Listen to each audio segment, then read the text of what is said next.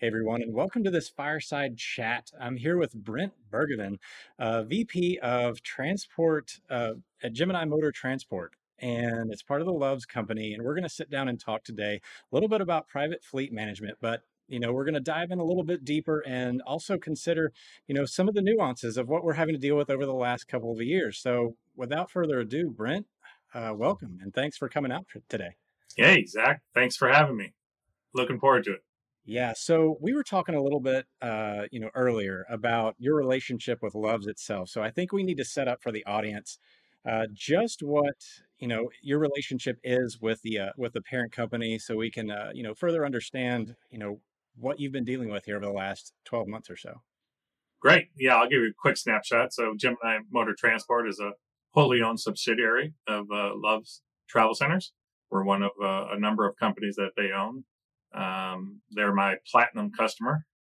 We started hauling back in 2001, so it's actually our 20th anniversary.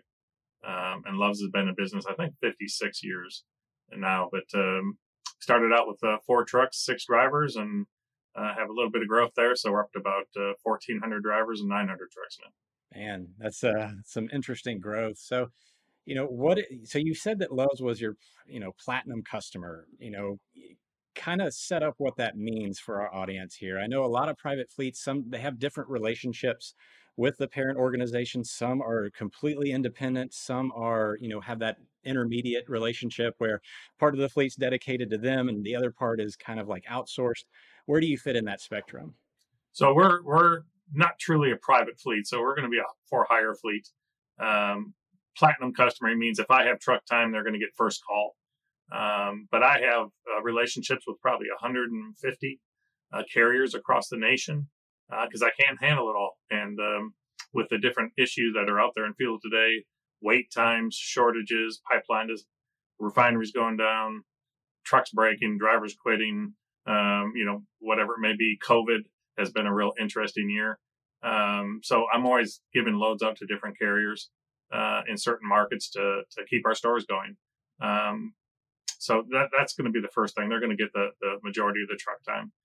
But then we have a lot of business on the side that we're doing that's creating utilization of the equipment because if we have drivers and we have equipment, someone out there is looking for someone to haul a load. And so I have a lot of relationships with a lot of companies.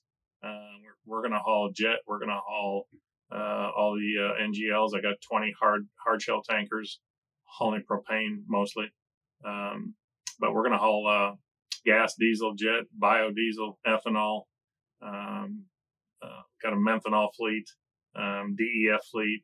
We got box trailers hauling tires and parts for our garages through our DCs.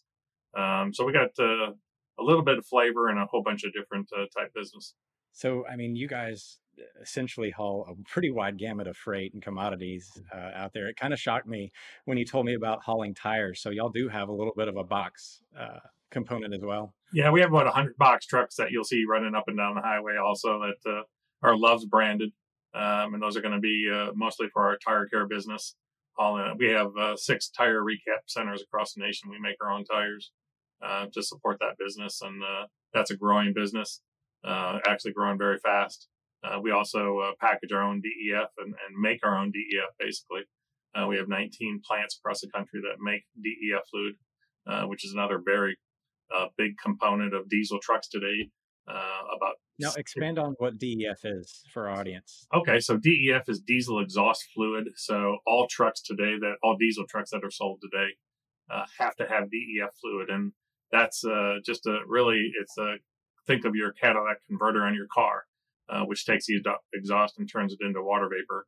DEF fluid is sprayed into the exhaust on a diesel truck and basically does the same thing, turns it into water vapor and cleans it up. It's a pollution control device. But that's growing bigger and bigger every year as trucks are retired. Pre 2001 trucks, that's when it really started. As those are retired, 2007 trucks, as those are retired and new trucks are out there, it's just going to create more DEF usage. So pretty much all truck stops out there today, all the major chains are going to have DEF at the pump with the diesel pump. And it's a very important component of trucking. So, you do have a lot of specialization. So this probably does kind of insulate you from a lot of other, the kind of those bigger shipper markets, the general commodities, the consumer products. How has the last 12 months impacted your business and your business model? Like, especially like highlight any changes that you've seen over the last 12 months that you think have been, significant or, we're going to keep permanent, or you think that maybe some that might disappear after the pandemic eases?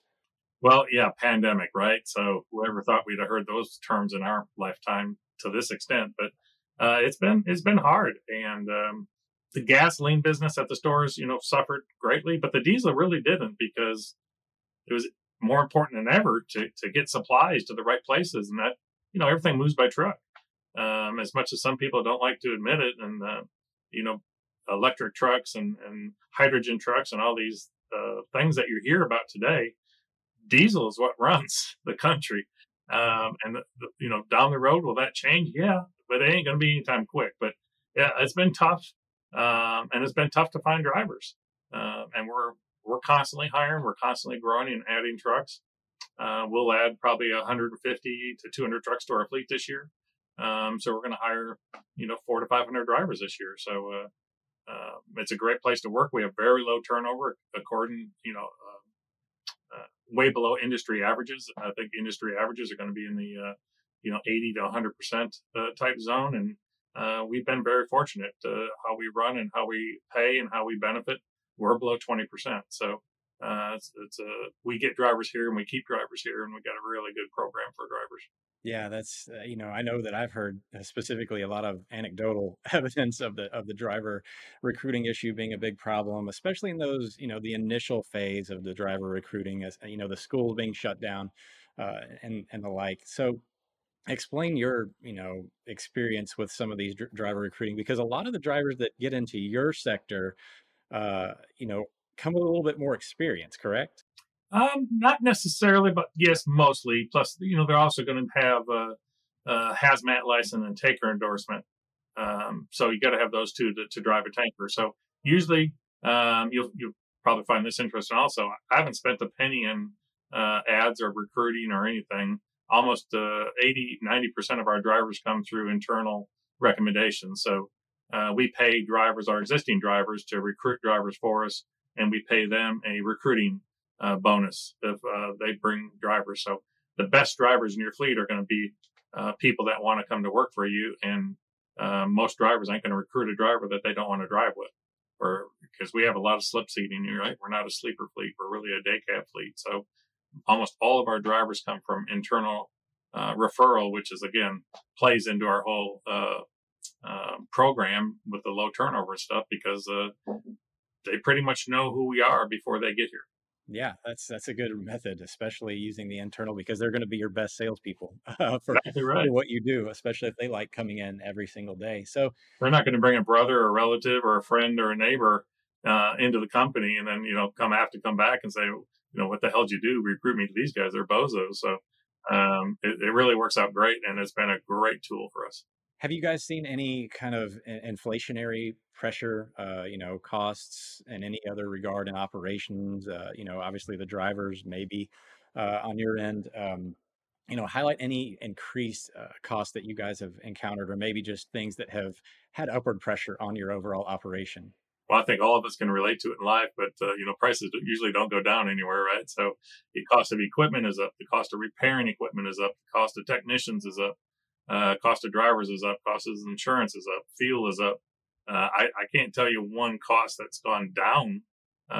It's all up, and so yeah, you're constantly facing those pressures, and yet everybody wants a great rate. So you got a lot of people out there that are bidding for that same work that you're trying to get.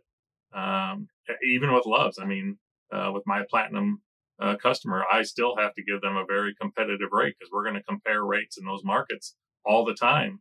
And if I'm not competitive or I'm high, I'm going to lower my price because that's my platinum customer. They're going to get a great price. But everything is going up, and it's harder and harder if you don't have any kind of size to your fleet. If you're running your own truck, that's not probably too bad. But if you have a really good dedicated customer, but if you're running that, tweener fleet, somewhere between, you know, probably 25 to 100 trucks, it gets tough unless you have a really dedicated customer that you can count on, because your costs are not going to go down. They're going to constantly go up.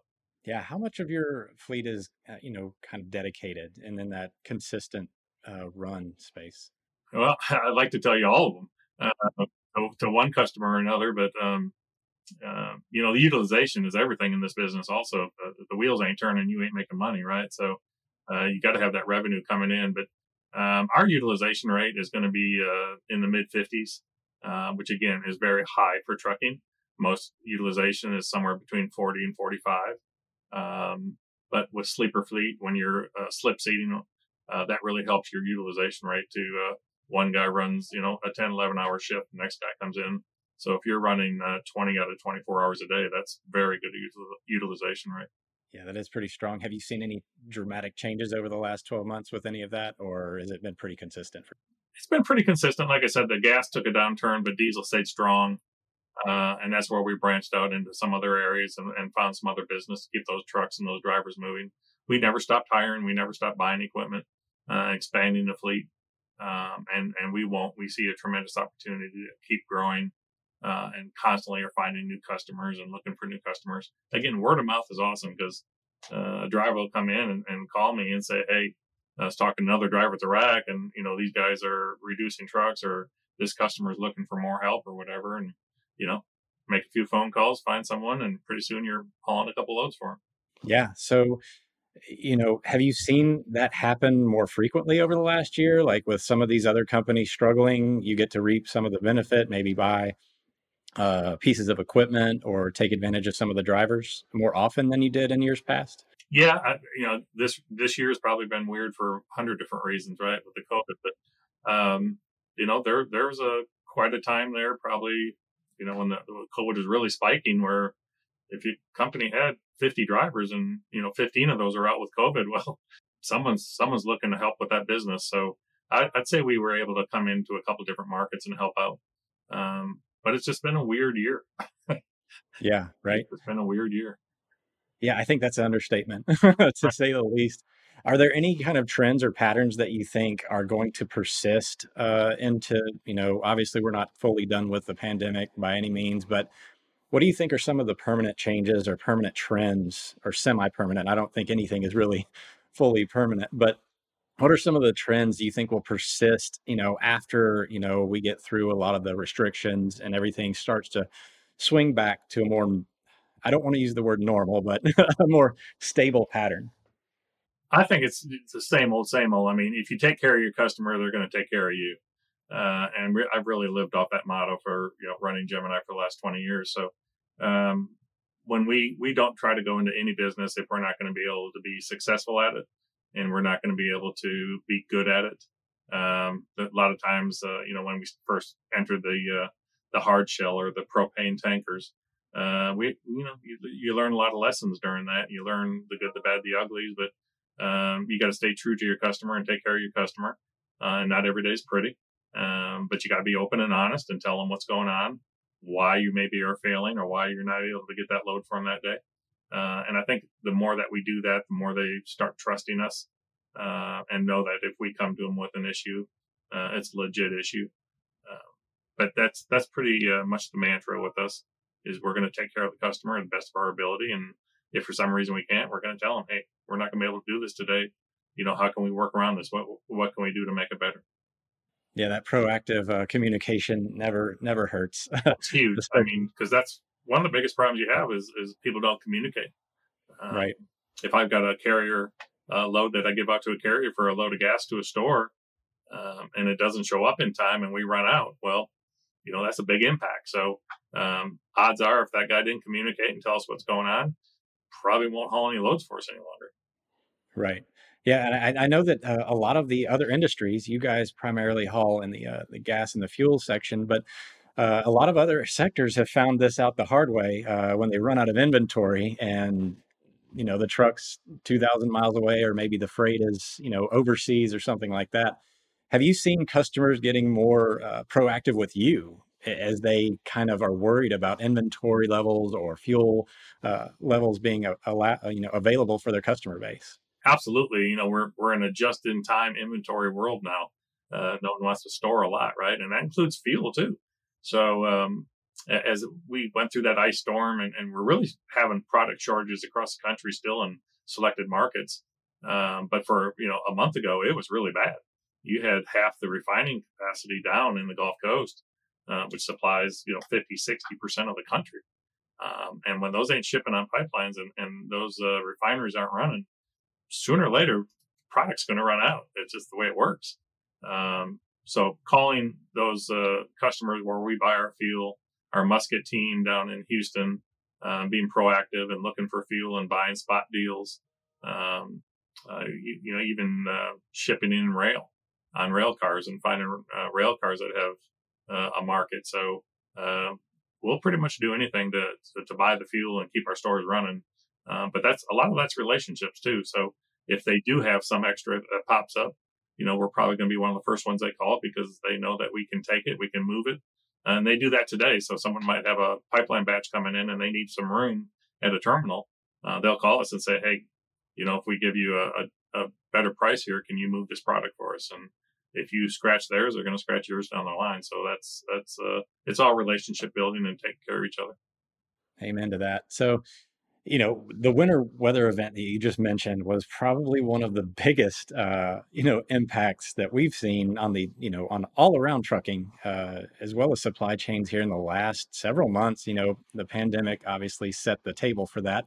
But how big of a deal was this event in your perspective? I mean, we saw it, the ripples throughout the industry, and we're still feeling some of that capacity tightness and all these other modes. But your specific specialty should have probably felt this pretty significantly, correct? It was the worst since Katrina.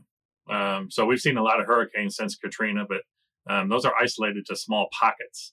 This affected the whole country because all the refineries were down, and all your pipelines that are coming out of Houston, whether it's Colonial or Enterprise or whatever it may be, they weren't shipping, and so we're those supply a big chunk of the country, and if they're not shipping, there's only so much storage. You got to keep hauling. The stores will keep running. It's not like they close up and everybody parks their trucks because there's a fuel shortage. I mean, they're going to buy fuel. They got to run. They got loads to do. They got time constraints. But this was a massive disruption to the fuel network across America. Yeah. Are you still feeling these effects today? Absolutely. Yeah. And it's painful. It really is painful. Along with, there's a shortage of tanker truck time out there today. So everybody's looking for tankers, and along with the product shortages come massive delays at the racks that they're in.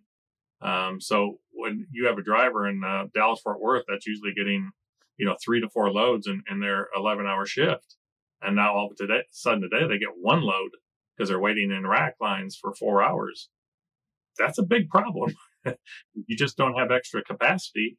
You can throw more trucks and trailers at it, but it's just a longer line at the rack, which again further backs you up. So it's been a massive, massive issue.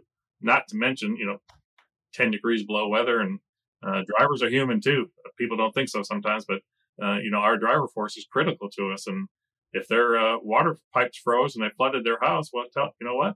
You got to stay home and take care of that. You can't come in today. So there's a lot of sidebars that people forgot, that don't realize. They just think trucks are automatic. They're running on, a Tesla remote control or something, but it's not the way it works. Right. Yeah. So, I mean, to me, it sounds like you guys didn't have any real insulation whatsoever from the overall market, even though you're in tanker. A lot of the dry van side gets a lot of the pub. Reefer market gets a little bit, as well as flatbed, but it sounds like you guys had a lot of similar experiences, just because you're in kind of this niche or more of a niche area with the tanker side. You guys did not necessarily get away with, something that was significantly different from the broader for hire market, correct? I tell you, it was worse because there's a limited number of racks you can load those trucks at. There's a limited number of places you can go. And you have to be carded. You can show up at a Walmart warehouse in a dry van. You don't have to be carded to get loaded there. You just have to have an appointment time. Well, you have to be carded, so you just can't run tankers anywhere. You have to have cards, and that takes time. to set those cards up and go through the classes and stuff. So I would tell you it's probably one of the hardest hit trucking industries by far. Yeah. Well, man, that's something else. So, hopefully we're here towards the tail end of some of this capacity disruption and I hope so. I operational need a disruption. vacation. Yeah. Yeah, right. It seems to be never ending at this point. Well, Brent, thank you so much for joining us here today. And thanks Thank for you all for those having me. insights. I've enjoyed it. Yeah, and you guys over there at Gemini Motor Transport, keep hauling away. You got any last messages or any predictions for the next couple of months on what to expect? I think it's going to get better. The refineries are coming back up. I think most of them are back up, or they're about to be, and it's just going to be filling that pipeline network and getting those tanks filled back up at the terminals. Hopefully, we have a really good summer. Stay away from the tornadoes. Stay away from the hurricanes this fall. But it's a never-ending cycle, right? So then we'll be back into winter, and who knows what we got. So just have to hope that we don't get a hurricane hit in the wrong area, and we have a bad deal. But this is an interesting business for a lot of different reasons. But bad weather and bad storms can throw a wrench in there that you didn't expect. But I think it'll get better, and we'll be good to go, and we'll keep driving and keep supplying. Well, thank you so much for that. I like that optimistic outlook. Thanks again, Brent, and thank you all for watching. And stay tuned for more from the Enterprise Fleet Summit.